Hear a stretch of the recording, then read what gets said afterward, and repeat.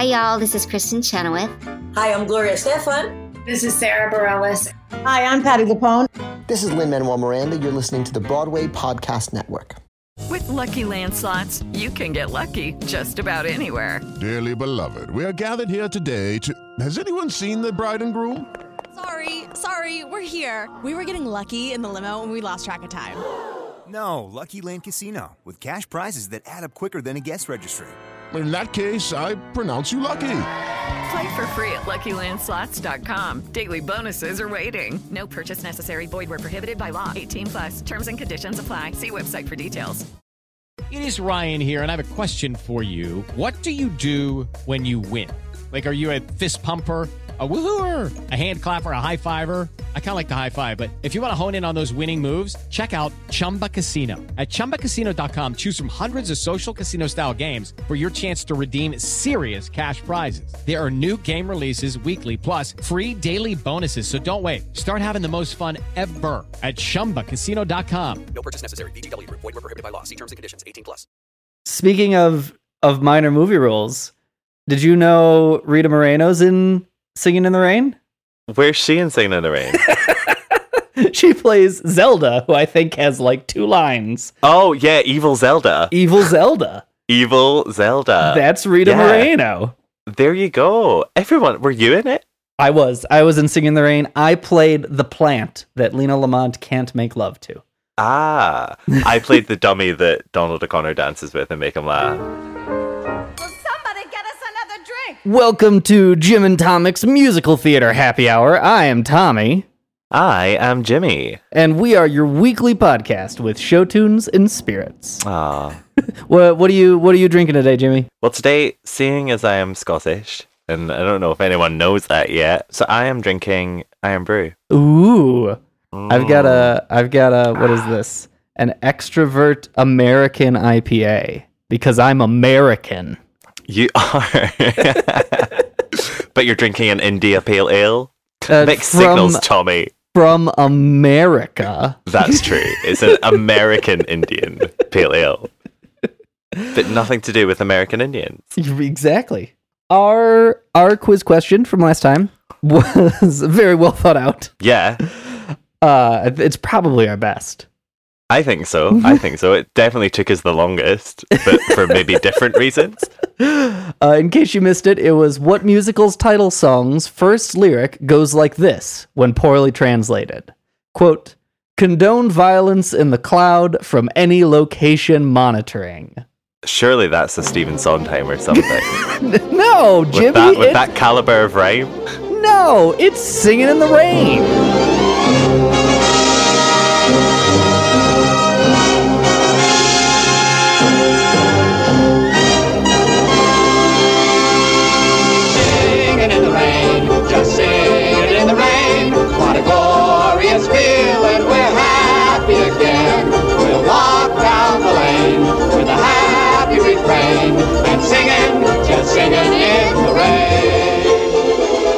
Oh, Singing in the Rain.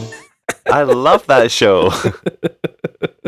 When did you first see this show? This movie, I guess.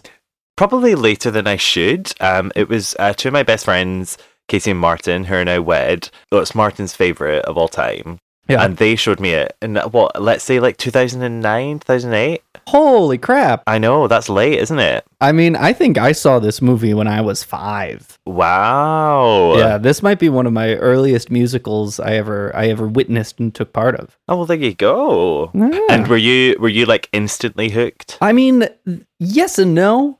I have a love-hate relationship with Singing in the Rain. Mostly love. Okay. Mostly love. I mean, so what? Would you call this the greatest movie musical? I'd say it's up there. I really would. I mean, it literally tops the lists, like AFI's 100 greatest musicals and things like that. Yeah. It's number 1. I think of its time, and by that I don't mean like, oh, it was only good then. Right. But I mean of that era of movie musicals, the MGM musicals.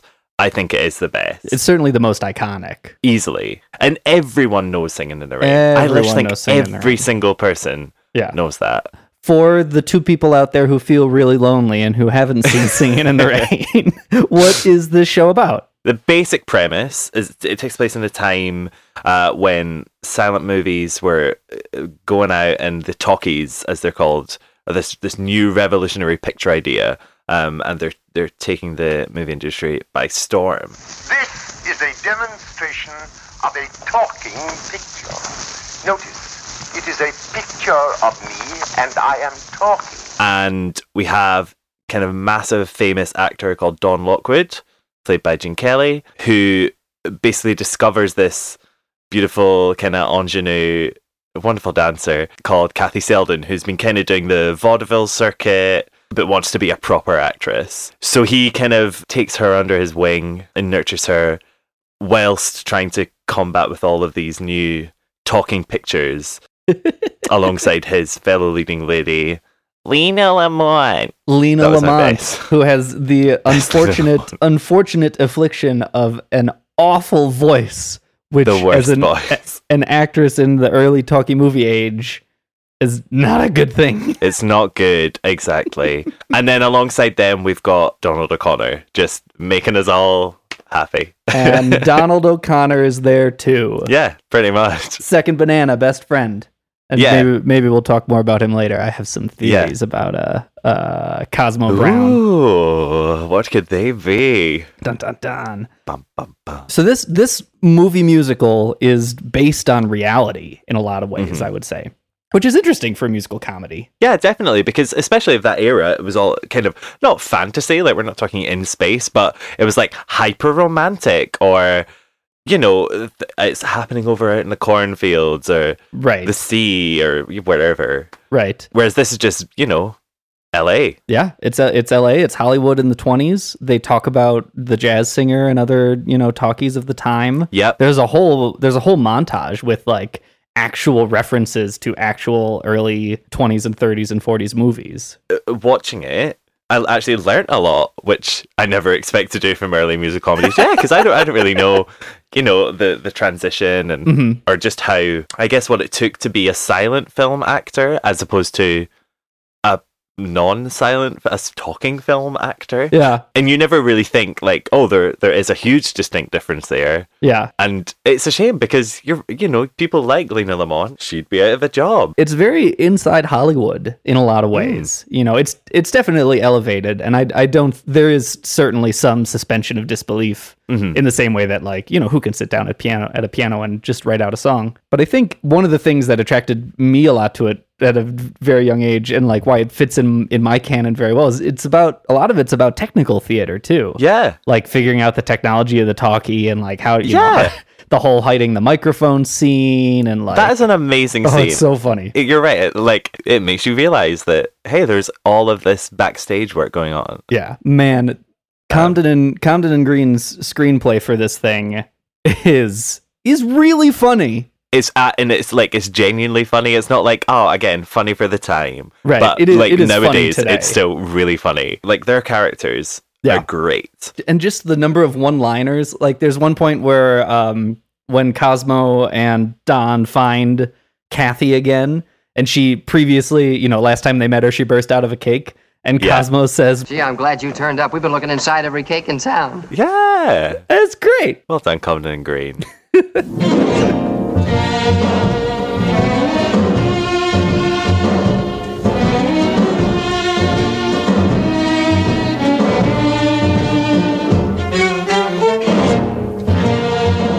We should talk about the Freed Unit. So this is a classic movie from Arthur Freed's, studio unit at MGM?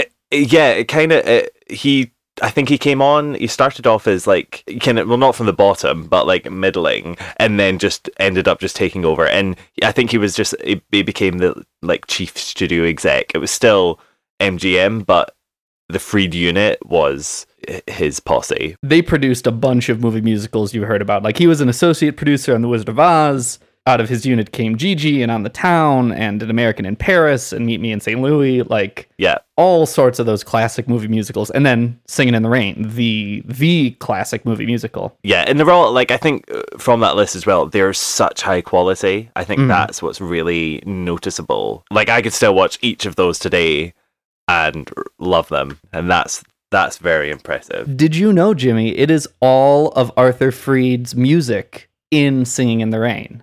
I did know that. Shocker. But yeah, these songs weren't written for Singing in the Rain. It wasn't like, oh, I've got this great idea about the transition between silent films into talking films.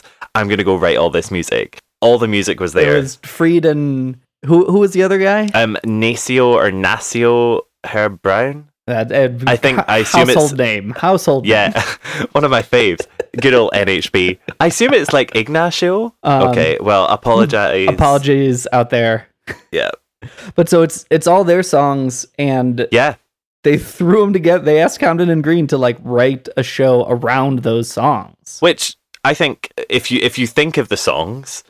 Mm-hmm. Well done, Comden and Green. Yeah, they did a fabulous job. There's nothing linking them. You know what I mean? Would you qualify this as a jukebox musical? I refer to this as a jukebox musical from time to time. Yeah, I mean, I'd say, in a sense, yes, because it's obviously come from a collection of songs by one artist that haven't been written for the show. Mm-hmm. But I would say that it's not in the form of jukebox musical that we know at the moment, where it's like taking popular songs, do you know what I mean? Like popularized songs and sticking them in. So I would be reluctant to call it a jukebox musical. I think and I think as well, because at that period of time, you know what I mean, you had people like Cole Porter, you had people like the Gershwins, who were doing the exact same thing. And I don't think you'd ever call them a jukebox musical. That's true. Maybe it's even, I wonder comparatively, perhaps, because like a lot of the songs are very well incorporated in the plot, like Good Morning. Yeah. I would say almost every song except like Beautiful Girl and the songs in the montages have some kind of plot serving. Oh, and the Broadway Rhythm, which we'll get to. Well, we'll get to that. But most of the rest of them are well incorporated into the text and seem useful. And they all make sense. They absolutely all make sense. As the title of show fam say, a shout out to Comden and Green. Shout out to Comden and Green. They've written so many wonderful things. They've just written all of the best things. Peter Pan, On the 20th Century, Bells Are Ringing, On the Town. On the Town, you have to give a master shout because, again, the book for On the Town is so good. Good. I love On the Town. Anyway, we're not talking about On the Town. And Applause, which is getting applause nowadays, and it's revival. Oh, it's fabulous. Yeah, they're a talented pair. And what, isn't it just nice that they're just two friends, two platonic friends? Yeah. The story goes, I've been wading through the IMDb trivia for Singing in the Rain and a bunch of other locations, and I think more than any other movie, I have found like, you find those facts where you're like, I don't think that's real. I think someone made that up at some point, and now we've decided that's trivia. Okay. I have found more of those facts for Singing in the Rain than I think I have for any other thing I've ever researched.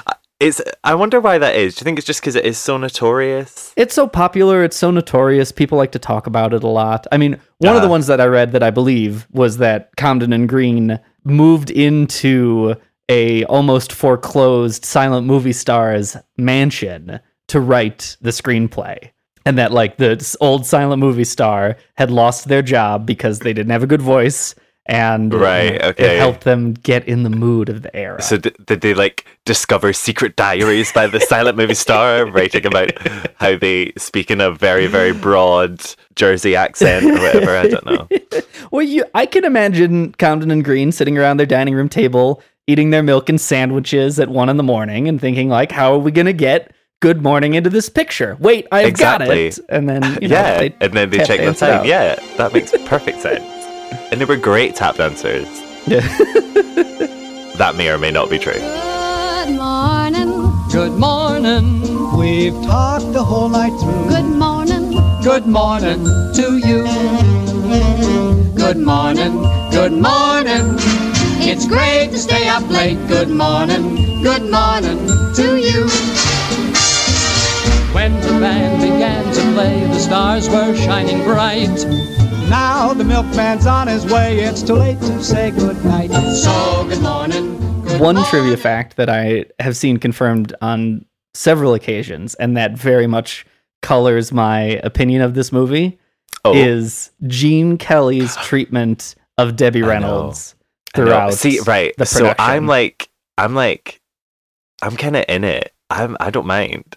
Really? I think he's such a sleazebag. Well, no, he wasn't like sexual with her. Is that what you're talking about? No, he was just mean.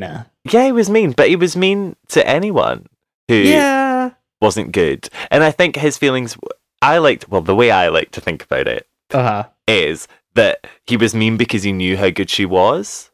Like, he wouldn't have let her in the show, in the film. He was a co-director, right? Yeah, exactly. And maybe even like an exec, I don't know. Yeah. But he wouldn't have let her in if she couldn't pull up the goods.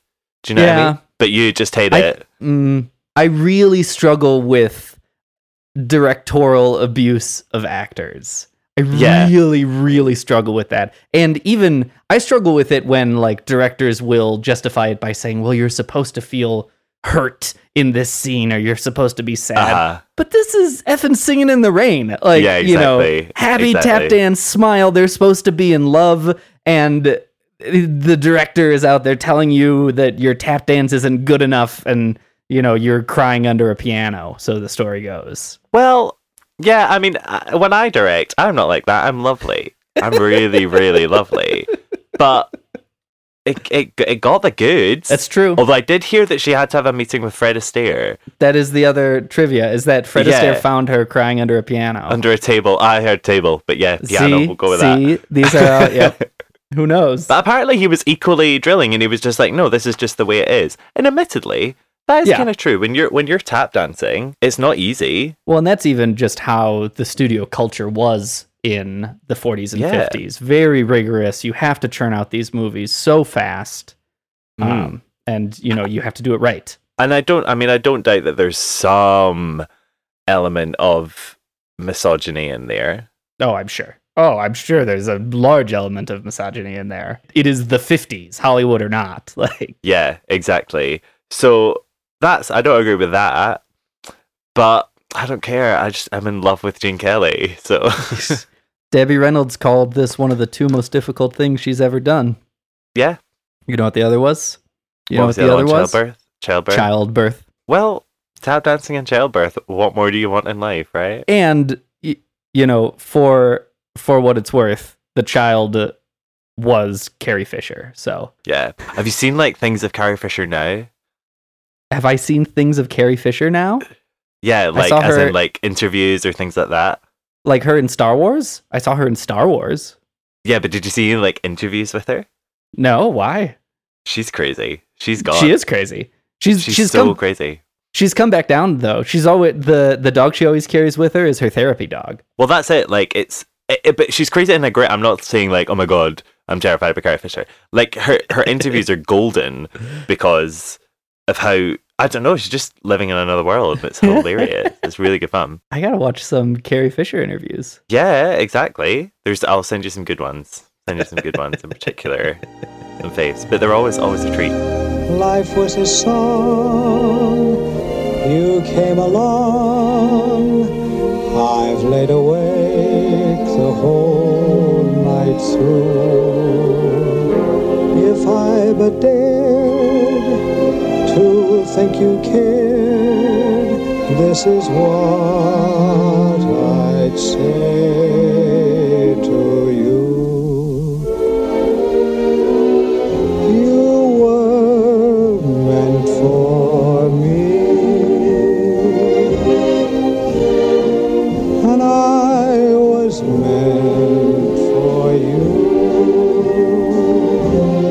So yeah, he wasn't the nicest. And I think that's something that you hear about him all the time. Because even with, his relationship with Fred Astaire, obviously they had literally virtually the same career and were direct rivals, I guess. And they just didn't get on. But, it takes all types. Exactly. And he's still really beautiful. That's why I like Fred Astaire more. And we will agree to disagree. Do you think Fred Astaire is beautiful? I think Fred Astaire is classy. Okay. I think Gene Kelly is sexy. I don't think Gene Kelly's sexy. No, he is. No. Is. Have you been reconvinced about his sex appeal after seeing the HD Oh my God, right, okay. revisions So of Singing in the Rain. Let me break this down. Okay, so I have like an old DVD of it, which is old, so it didn't look good. And I was like, okay, So I went on iTunes and I downloaded it all very legally, which is good. I've got the receipts. Good for you. Claps for you. And it was in HD, and I couldn't really believe it. I was like, oh my God, they've remastered Singing in the Rain. How great. Mm-hmm. And it starts off so well, and then like the first thing you see is this massive close-up of Gene Kelly. And the eyeliner and eyeshadow is just, it's on fleek, I think the kids say. He is ready to hit the runway on the next season of RuPaul's Drag Race, season 9, starring Gene Kelly. Like, it's very well done. But I was like, that I've never noticed that before, and you wouldn't ever notice that before until the unlike your potato filter cameras. But now we're in the land of HD, and I'm like, God, man. And I'm not gonna lie, it did halt my sexiness feeling of Gene Kelly. But it's fine, because I just went on YouTube and everything was blurry again, and all was well. You just squint when you watch movies now. That's exactly the key. Exactly. But Debbie Reynolds looked great. Oh, isn't she like 18 when this movie happened? I think she's very young. Something like that. She's so beautiful. Beautiful girl, you're a lovely picture, beautiful girl. You're a gorgeous mixture of all that lies under the big blue sky. My heart cries, beautiful girl. You're a dazzling eyeful, beautiful girl. I could never trifle if I had you. You'd be my dream come true. Do you want to, let's talk about the choreography. Let's do it. Because that, I think more than anything, this movie shines for its choreography. Do you mean in particular to this movie, or do you mean this movie's choreography shines brighter than other movies? The element in this movie that shines the most, maybe above the screenplay, is its choreography. Yeah, okay. It is definitely the most iconic parts of this movie are related to its choreography. To dance. Yeah, I would agree. First of all, let's just get this out. I need another Tap movie. Yeah. Like, I miss it. I miss Tap so much. Oh, man. I don't even know. It fills me with glee and joy and excitement. It's so incredible. I only have a casual passing knowledge with Tap, but I was watching it more particularly this last watch through, and I noticed, in Good Morning, there's a part where they're about to walk up the stairs, and they do, a quick little side time step before they start walking. It takes, a half of a second, but it's, 7 or 8 taps, and it's so fast and so unnecessary. Their backs are turned to you. It is not the focus of the moment, but just those little flourishes in this movie, it makes the whole thing. Yeah, that is it. The tiniest little flap will just add that extra beat of joy into your brain. It's so good. It's so good. And I think what I love as well is obviously one of the first ones that you see, Fit as a Fiddle. Yeah. That blows my mind when they do the little, I don't know, cross foot the square dance sort of opposite ends of the stage. Yeah. Whilst playing a fiddle. You're like, I'm sure they're not playing it live. How are you moving? How are you not tripping over yourself? Right. Holy cow. It's just so impressive. Moses Opposes. I can't hear Moses Opposes without hearing the tap rhythm in my head. And remind me to get into that later about cast recordings. That's one of the things I notice with these cast recordings. I enjoy the movie one will dub in the taps back in, but some of the Broadway one or the other West End performances have no tap sound in it, and it just sounds empty. It's like music written for tap. It infuriates me. Yeah, exactly. It infuriates me. I'm like, it's not hard to do. No, you literally just stick a mic near the floor. Exactly. It sounds great. It absolutely infuriates me because these songs are kind of nothing without the tap. The dance break has been scored with tap in mind. And you're right, it sounds so empty because you've lost this huge, vital, percussive element. And I don't know why. I think, what is it, the original Broadway? There's a bunch of... The cast recording landscape of this show is difficult to untangle. There's a bunch of studio recordings, there's a bunch of overseas productions that don't qualify themselves well. My recommendation to people would be don't listen to anything but the movie version, except for maybe a couple key songs that were added to the stage productions. Yeah, exactly. But they're not worth listening to in their entirety. Not at all. The movie it made it. It's iconic. Rose is a rose is a rose is a rose is a rose is what Moses supposes his toes is. Couldn't be a lily or a tappy tappy dilly. It's gotta be a rose cause it rhymes with Moses.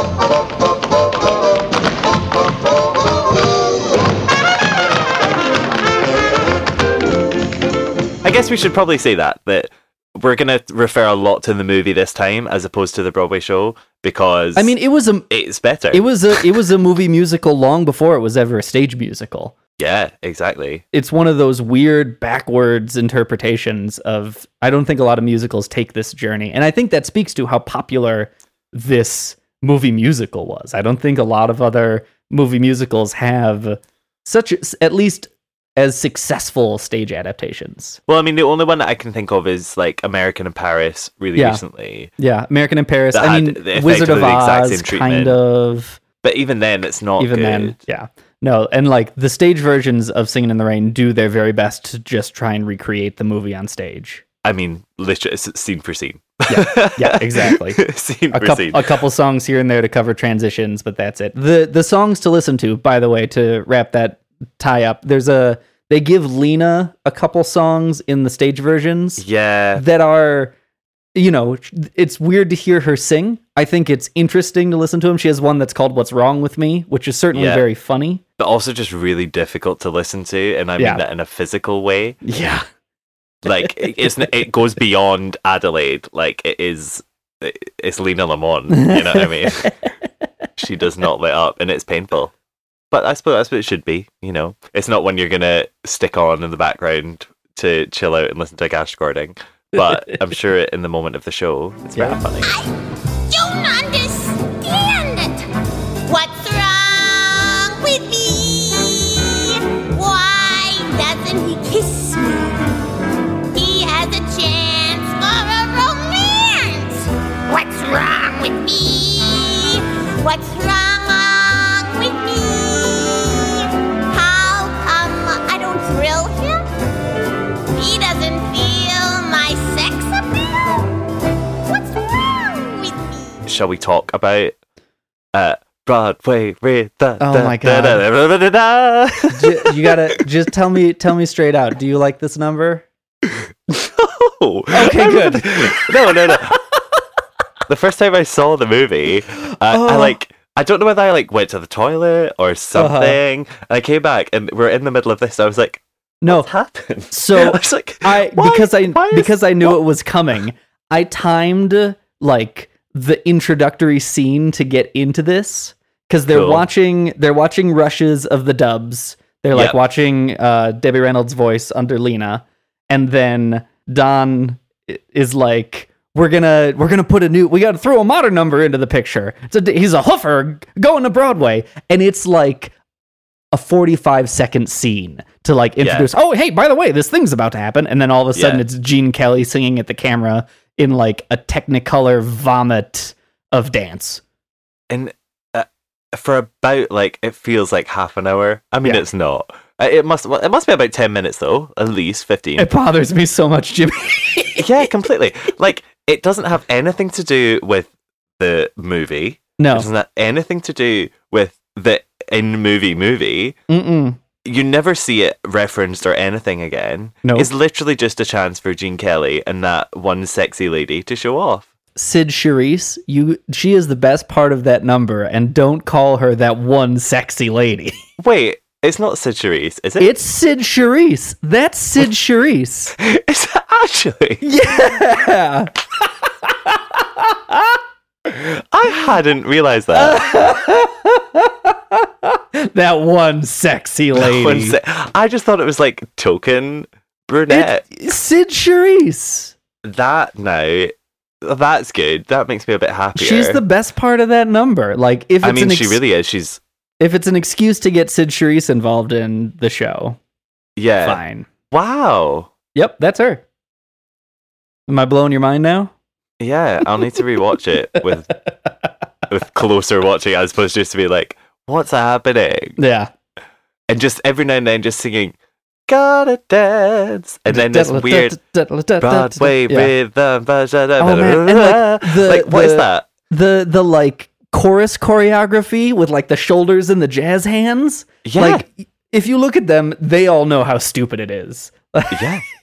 It's so, but I'm just, Gene Kelly must just have been like, listen, you guys, everyone else is doing really well in this movie.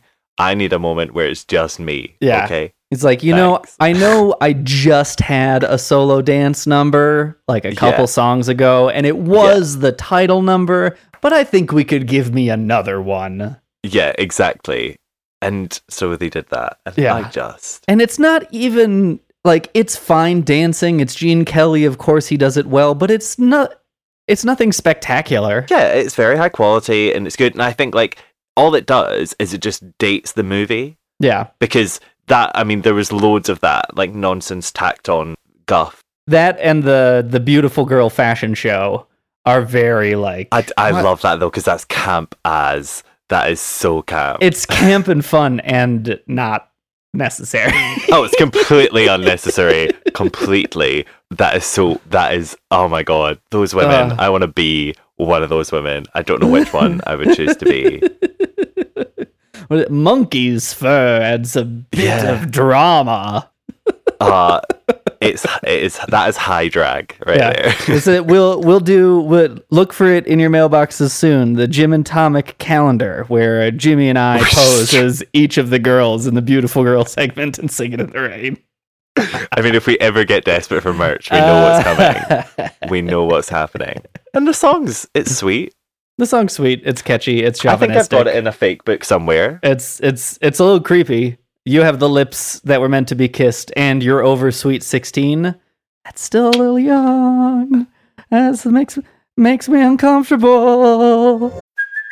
Hey, it's Kaylee Cuoco for Priceline. Ready to go to your happy place for a happy price? Well, why didn't you say so? Just download the Priceline app right now and save up to 60% on hotels. So whether it's Cousin Kevin's Kazoo Concert in Kansas City, go Kevin, or Becky's Bachelorette Bash in Bermuda, you never have to miss a trip ever again. So download the Priceline app today. Your savings are waiting. Go to your happy place for a happy price. Go to your happy price, Priceline. Broadway rhythm, it's got me. Everybody dance. Broadway rhythm, it's got me. Everybody dance. Out on that gay white way in each merry cafe, orchestras play, taking your breath away. Broadway rhythm, it's got me. Everybody sing and dance. Can we talk about voice dubbing? That's the plot of the show, isn't it? It's just my favorite thing in the world is like the actual voice dubbing that happened in this movie about voice dubbing. Do you know about this? No, I didn't. All, or at least most, of Debbie Reynolds' singing voice was dubbed, which is funny because she is the actress who supposedly is brought in to dub Lena Lamont in everything else. But so when you hear her singing in like Good Morning and a couple other numbers, it's, what's her name? Betty Noise's voice. But in some parts where Debbie Reynolds is quote unquote dubbing Gene Hagen, Lena Lamont, it's actually Gene Hagen's real, not Lena Lamont voice.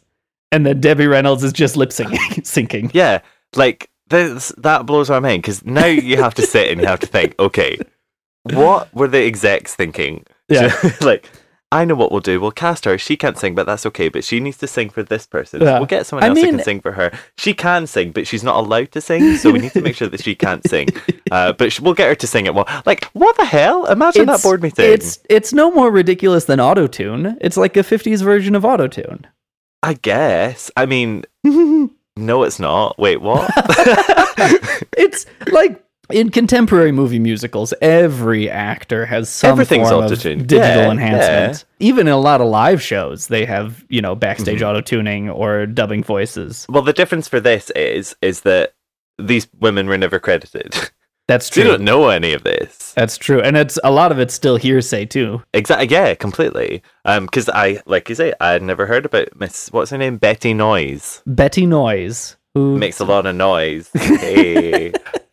I guess like the most famous one, and let's tip our hats to the now dearly departed Marni Nixon, basically the queen of dubbing. What did she do? Who did she dub? So most famously, she dubbed, and I would say these are no secrets anymore. Like, I think everyone knows this. She's written a book. Anytime you get like the 100 greatest musicals, you find this fact out. But yeah, so she dubbed Audrey Hepburn in My Fair Lady. So Audrey Hepburn was obviously cast in My Fair Lady because she was a big name. She's a fantastic actress, cute as a button, perfect. That's what you want. Obviously not taking into account the fact that she's not the strongest singer. Now, let's give her some credit. She can sing a little bit. And there's a recording that we will put in the show notes of, you can hear her singing I Could Have Danced All Night. And I mean, she does a great job, but it's not an easy song. That role was written for Mary Martin. Mary Martin went into Peter Pan, so they gave it to Julie Andrews, who did fabulously. Yeah, exactly. She changed the game. That was just, yes. But then in the long history of stage to movie snubs, they went with Miss Audrey Hepburn. It's been happening since days of yore. Even Julie Andrews gets snubbed every once in a while. But I think the joke is like Audrey Hepburn like called for them to cast Julie Andrews. She was like, surely this woman should be playing this role, which I think, you know, makes me like respect Audrey Hepburn a lot, because I'm like, that's a good gig that you're wanting to give up there because you're so scared about your voice. So to solve all of that, they decided to not tell Audrey Hepburn and then just get someone else to sing in her place, which is ridiculous and completely uncredited. I think there's an interview that I've been trying to find. I can't find it anywhere. But I think Marni Nixon said she got like $500. Holy cow. And that was it. That's great, man. And not like no royalties, just here's your fee. Thank you. Hollywood making drama. The movie. Yeah, exactly. And apparently, Audrey Hepburn was a gem about it. You know what I mean? Mm-hmm. The person who was not a gem was Natalie Wood, who can't sing. No, she cannot. There's not even any semblance of her being able to sing like Audrey Hepburn can. Mm-hmm. So yeah, in West Side Story, it kind of blows your mind. The same voice in West Side Story is the exact same voice in My Fair Lady. But yeah, Natalie Wood, but she kicked up a storm. Mm-hmm. Like she was really mean and horrible to Marni Nixon. I hear that about Natalie Wood in general. Just another reason why she shouldn't have been in that film. Exactly. But, yeah. I want a series of all of these movies where Marni Nixon dubs the voice until 3/4 of the way through, and then Donald O'Connor shoves her to the side, and then he dubs the rest of the movie. Exactly. That should happen to all of them. I'm singing in the rain, just singing in the rain. What a glorious feeling, I'm happy again. I'm laughing at clouds, so dark above. The sun's in my heart, and I'm ready for love. So my favorite part of this show is Make 'em Laugh and is Donald O'Connor. Bar none. I mean, it is the best bit. There, said it's it. So good. Historical musical theater moment. Right musical movie comedy, like spot on, fabulous. Should we talk about that song? Would you call this plagiarism? Completely. So out with the weird London cast recording that features this song. Yeah. I've never heard the original. Like, I've never been able to find it. Be a Clown? Yeah, from the 30s. Oh, you got. I'll put some links in the show notes. It's all over the place. Judy Garland used to sing it in duet in a tramp costume all the time. I'm sure I can find that video somewhere. Okay, yeah. Great. Yeah. Hit me up. It is not only the same. So the songs "Be a Clown" and "Make 'em Laugh" share very similar melodies and really share very similar content. When you say similar, you mean the same. Basically the same. Yeah, and they're by different authors. It's important to point out. "Be a Clown" is by Cole Porter. And "Make 'em Laugh" is a new song by Arthur Freed for this movie, quote unquote. Yes, brand new. Yeah, but again, like singing in our own trivia, the story goes that there wasn't a fuss kicked up because Freed, using all of his magical production powers, helped Cole Porter out by giving him the gig for writing the music for a movie called The Pirate, which we all know. I've never heard of it. And so by doing him that favor, Cole Porter was like, yeah, have my song and please make it historically amazing and take all of the credit, please. I'm sure that's how it went down. I mean, it's worth it. It's a great number. I know. I'm not going to complain. Sorry, it's Cole. a wonderful number. It's so if you're gonna watch one number from Singing in the Rain, watch Make 'Em Laugh. Oh, 100%, and watch it again and again and again and again and again. Don't watch Matthew Morrison trying to do it. Don't watch anyone else but Donald O'Connor. Again, it's that kind of thing of, even though it's very old timey. Yeah, it's very vaudeville. Yeah, but when you watch it now, I still side split laugh. Like, yeah, it's amazing. It's so funny. It's the first time we had that little like circle run. Yeah, that Homer Simpson made famous. Well, and like what I find so impressive about it, if we saw that number in a movie that came out in 2016, it would be impressive, but maybe not as impressive, because you would assume there's CGI or they're using wires or they did it in 15 different takes or there's stunt doubles. But this is Donald O'Connor running around on a soundstage, no help, and making these feats of acrobatics happen. One take. Yeah. So the story goes. Well, no, I don't. I think there were multiple takes, but like the end is all one shot. Is what I mean. One shot. That is so impressive to remember all your cues. Yeah. Timing. Spot like marks. Holy moly! Holy moly! It's crazy. What a man. Yeah. What a man. A gift to mankind. Make 'em laugh, make 'em laugh. Don't you know everyone wants to laugh? My dad said be an actor, my son, but be a comical one. They'll be standing in lines for those old honky-tonk monkey shines. Or you could study Shakespeare and be quite elite, and you could charm the critics and have nothing to eat. Just slip on a banana peel, the world's at your feet. Make 'em laugh, make 'em laugh, make 'em laugh. They don't make them like they used to. No, they don't. Let's talk about that. Who do we have nowadays that you could be like, yeah, you could do that? Like legitimately a triple threat dancer, singer, actor? Completely.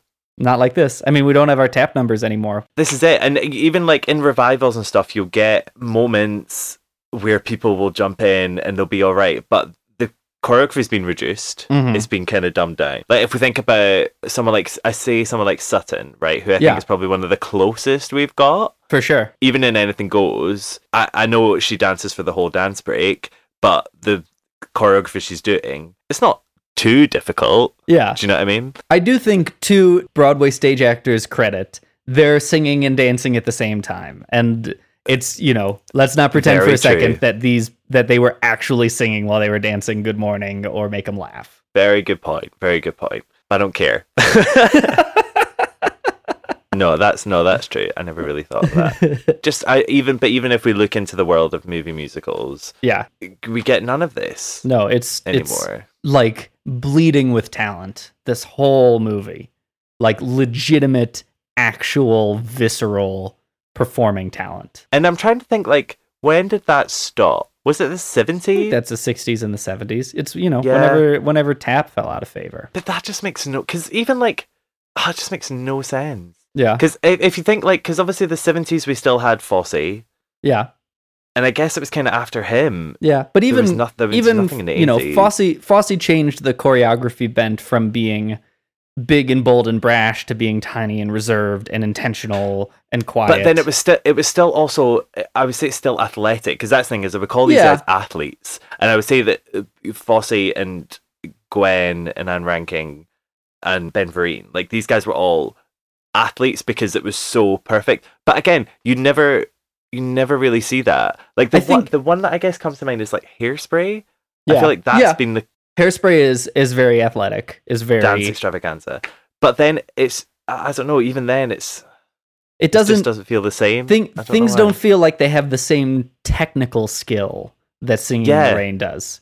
Hairspray is very good, and certainly to the trained eye is very technical and important, but it doesn't, it looks like dance hall dance. It looks like, you're dancing for fun, where like tap dance is like you are dancing on a dime. Literally, if you're in 42nd Street.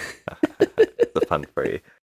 it makes me sad because it's what I love. Like, one of my favorite shows that I've ever done was Anything Goes, and it was when I learned to tap. Yeah, and it is just, you feel so proud because of what you're achieving. It feels amazing to perform those numbers. Yeah, and it's great fun to watch. And I'm just like, I want it back. Choreographers of the world, if you're listening, we need a tap dance renaissance. Make it happen.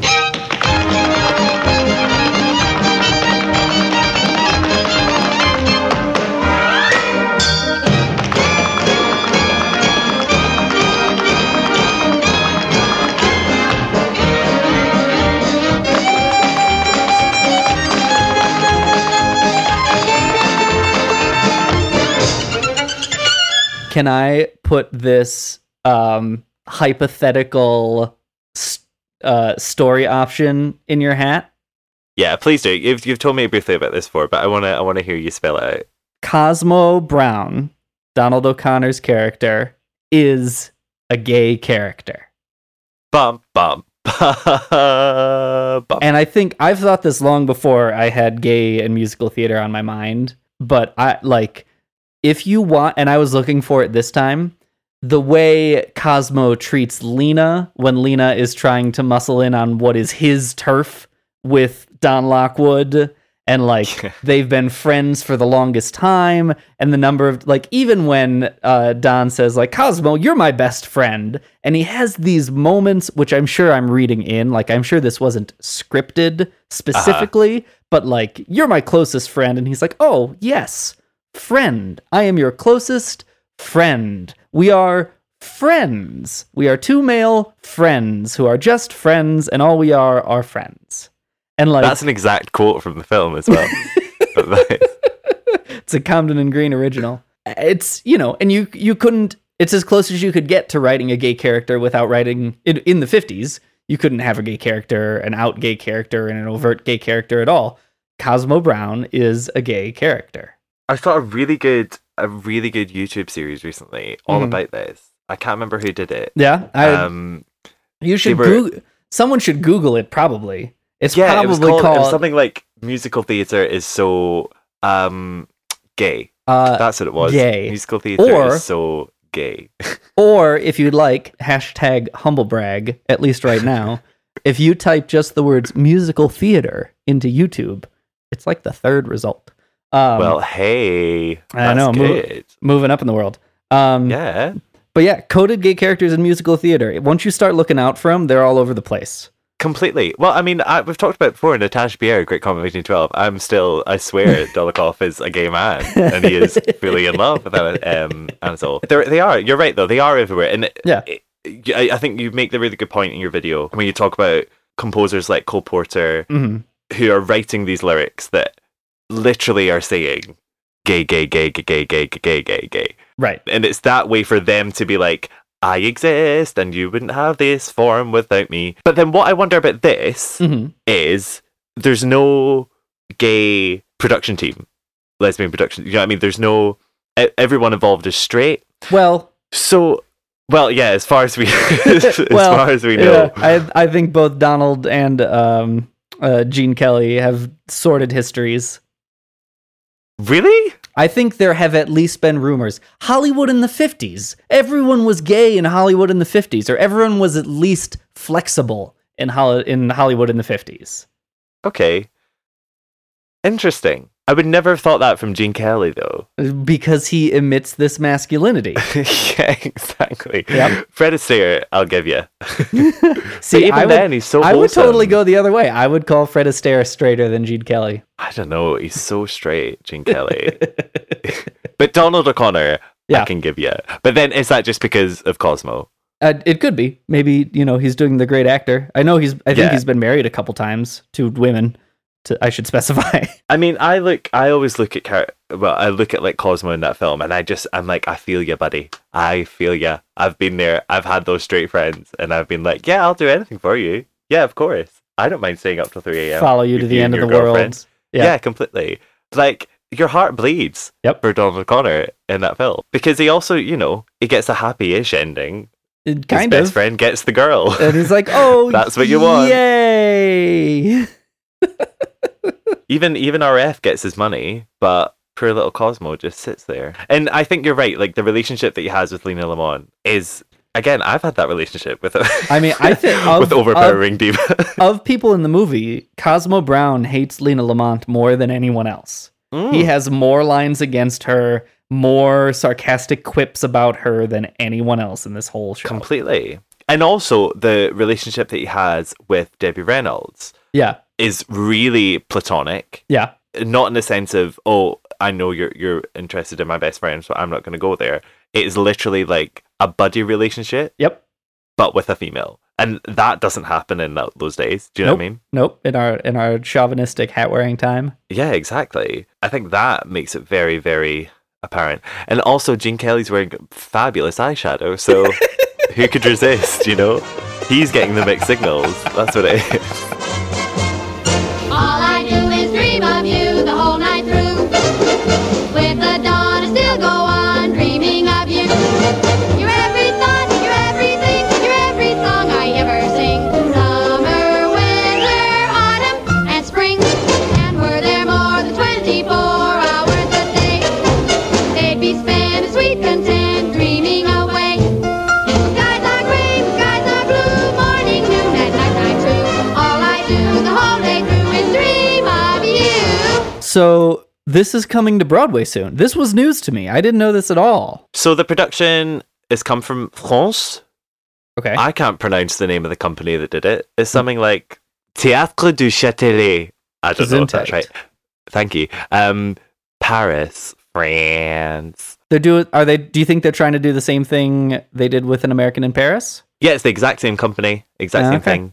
I bet you they're trying to do the exact same thing they did with American in Paris. You couldn't get more similar. A big old dance show. Yeah, I mean, like written by the Freed unit that was turned into a musical. You know what I mean? It's just almost a revival, I guess. Yeah, so it's coming. It looks really good. It looks a lot better than the kind of recent Chichester one that we had in London. They did quite well, and it was all right. Yeah, is that the one that was on that Royal Variety performance that I've seen on YouTube? Yeah, I have seen With that. It was fine. Yeah, the Chichester is known for churning out fantastic productions. Yeah. In terms of design. Like, so they did the recent Gypsy. Okay, yes, which is fabulous. Yeah, the design is exemplary. They did the recent Sweeney Todd with Imelda and Michael Ball. They've just done an amazing production of Barnum. Okay. And they're going to do Half a Sixpence, which I know is your favorite musical. So there's lots of things. There's lots of really, really great things that they're churning out. I don't think Singing in the Rain was their best. Yeah. But it had a run on the West End for a good while, like a really good while.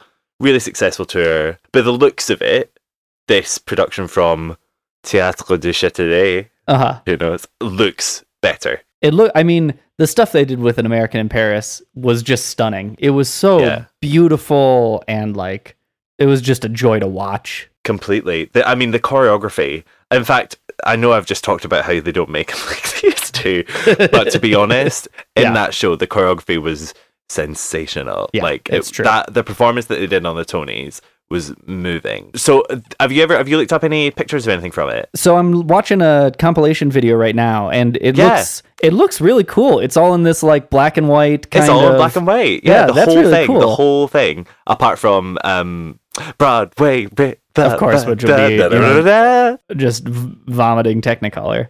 Exactly. I think as a design, it looks really, really cool. Some nice moments, but I think it totally covers what we said earlier. Yeah. It looks exactly like the movie on stage. Yep. And I think that's what you do with this kind frame of show. by frame, scene by scene. And I suppose, why change it?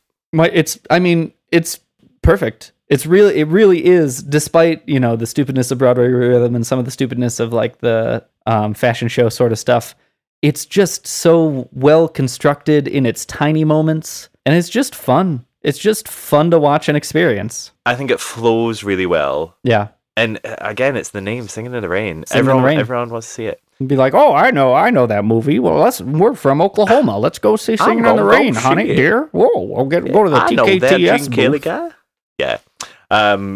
Sorry, that was really offensive to Midwestern America. The thing that annoys me about the musical is it's like, come and see how we do Rain on stage. Yeah. And that's the only thing that they're ever focusing on. Yeah. Or getting people in. Now, I'm like, it's literally the 21st century. It's right? really theater. You can like have 3D holograms on stage now. I know of high schools that have done Rain on stage. Like, it's not...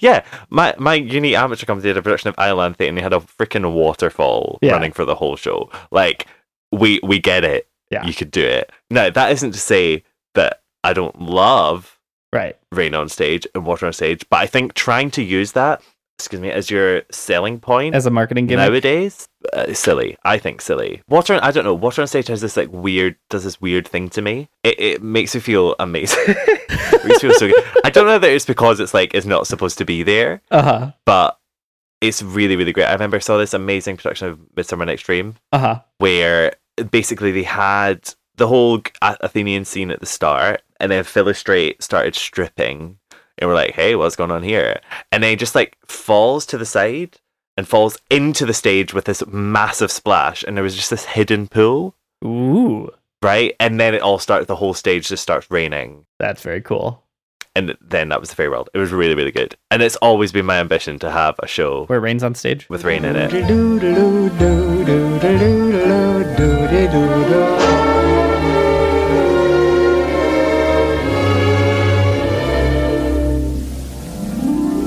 I'm singing in the rain, just singing in the rain. What a glorious feeling, I'm happy again. I'm laughing at clouds so dark up above.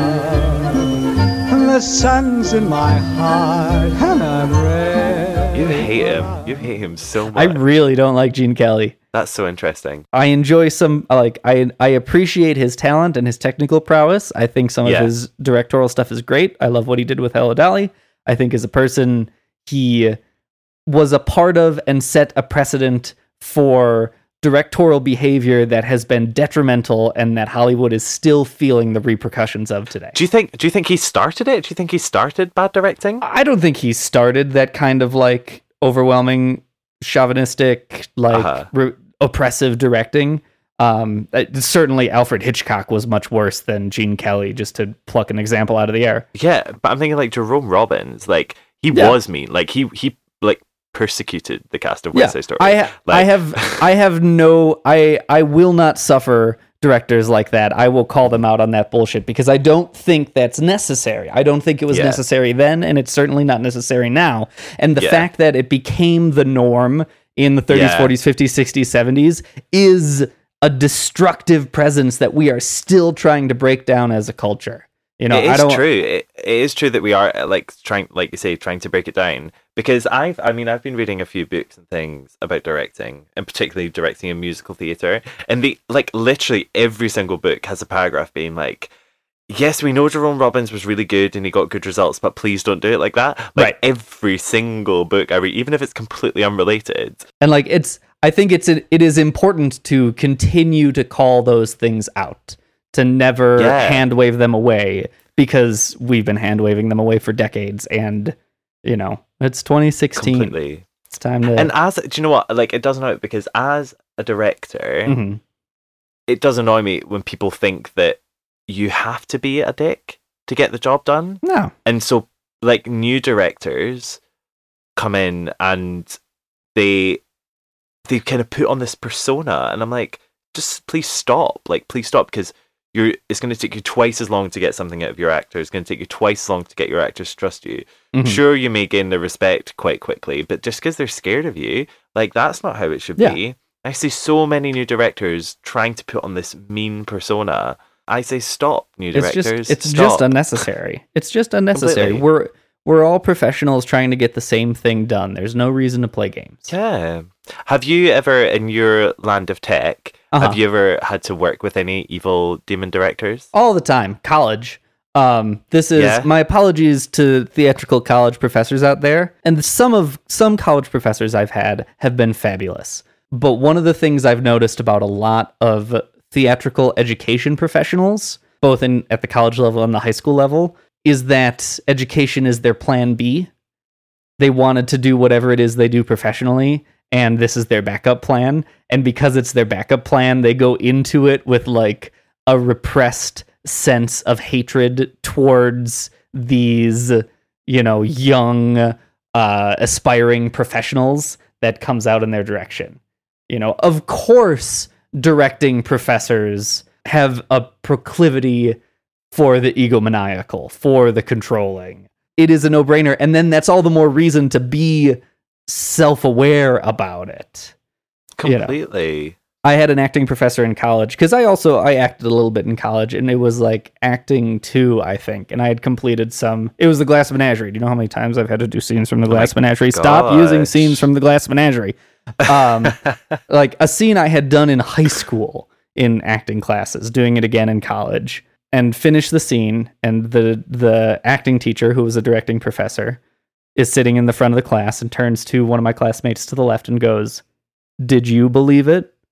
And then turns to a classmate on the other side and goes, "Did you believe it?" And then looks at me and goes, "I didn't believe it." And I'm like, okay, that's fine. But there are more constructive ways to communicate that piece of feedback. There are ways that aren't going to be so mean. Just so mean. It's just mean. It's just mean. Like, you're never going to get anything from that. There is no actor who could take that note and be like, okay, I'm inspired by that. See that mocking that you just did of me? We're in a Great, classroom. I'm ready to go do it now. Yeah. Can you imagine a math teacher writing on top of like a kid who got a C on the quizzes test being like, "You suck at math"? Like, no. Exactly. You write "try better next time" or "come see me so we can figure this out." Like, completely bothers me so much. So it is why I will not suffer some of Gene Kelly's antics. Fair enough. I still fancy him, but that's right. Have you ever suffered that horrible thing of having your hostess ask you to sing? And just because you're so polite, you mumble through your teeth, "All right." And suddenly a deathly gloom descends upon the entire room. And the whispering gallery starts to ring with, "Hold your hats, she's gonna sing." Well, here I am with great regret, an innocent victim of etiquette. I'm going to sing, but not for long. And though it's old, it's a lovely song. I'm singing in the rain, just singing in the rain. What a glorious feeling, I'm happy again. That was Singing in the Rain. It was. I feel all dry now. Yeah, I'm soaked. Don't you? Soaked to the core. Probably going to be wet for the rest of my life. Jimmy, we have a quiz question for the topic of next week's show. Okay. You ready? Can you tell me what it is? I'm ready. The source material for this musical was quite controversial, and talks of censorship made it into the American political discourse. In one censorship hearing, a politician criticized the censorship attempt, saying, quote, "Are we going to start attacking ABC for scandal? I mean, where does this stop?" End quote. Sassy politician. I know. What show could that be? I love it. I have no idea. That's all very political and exciting. It's almost as good as our trivia question for this week. I think it's better than our trivia question for this week. Ever so slightly. Because it's actual trivia. Anyway, if you could pop along to our iTunes, it would help us out so much if you could give us a little review. Yeah. Say some happy things about the podcast. Or some sad things. I mean, yes, sometimes. Thank you as well to the people who have already left a review. You're lovely people. I know everyone always says this, but it would actually help us. It actually does help us a whole lot. Yeah. If you want to get in contact with us, I'm Tommy. I'm on @MusicalMash on Twitter, or you can find me at Musical Theater Mash on YouTube. And I am also on Twitter, at as in Hendrix, the spelling of my name. People get very confused by that. I'm also on YouTube. I don't make that much, but I will. Or we have a show Twitter. That's at Jim and Tomic on Twitter. Or you can go onto our website, jimandtomic.com. And also, you'll be able to get a link to our Reddit discussion. Yeah, we want to talk with you. Yeah, exactly. We have some great chats over there. Every week, every podcast, there's some really exciting discussions. And it's so interesting hearing your opinions and your experiences of the show in greater than 140 characters. So yeah, come and speak to us over there. Absolutely. And tell your friends, you know, this great musical theater podcast they should listen to. We want this basically to be playing at Musical Mondays. Every Monday. In your bars across the world. That they switch this on. Global domination as a goal. That's the aim, you know? It's fine. It's gonna happen. And I guess we'll see you next Wednesday. See you then. Bye.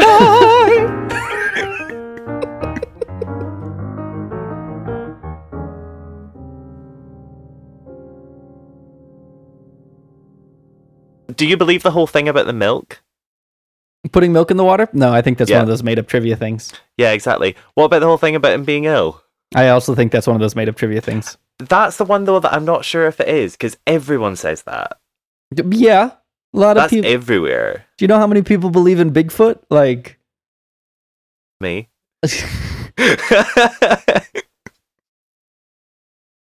Hey, it's Leslie Odom Jr. here on the Broadway Podcast Network to tell you about the Rise Theater Directory, a program of Maestro Music. Rise is a national online resource designed to connect and empower backstage and administrative and creative theater professionals from underrepresented backgrounds.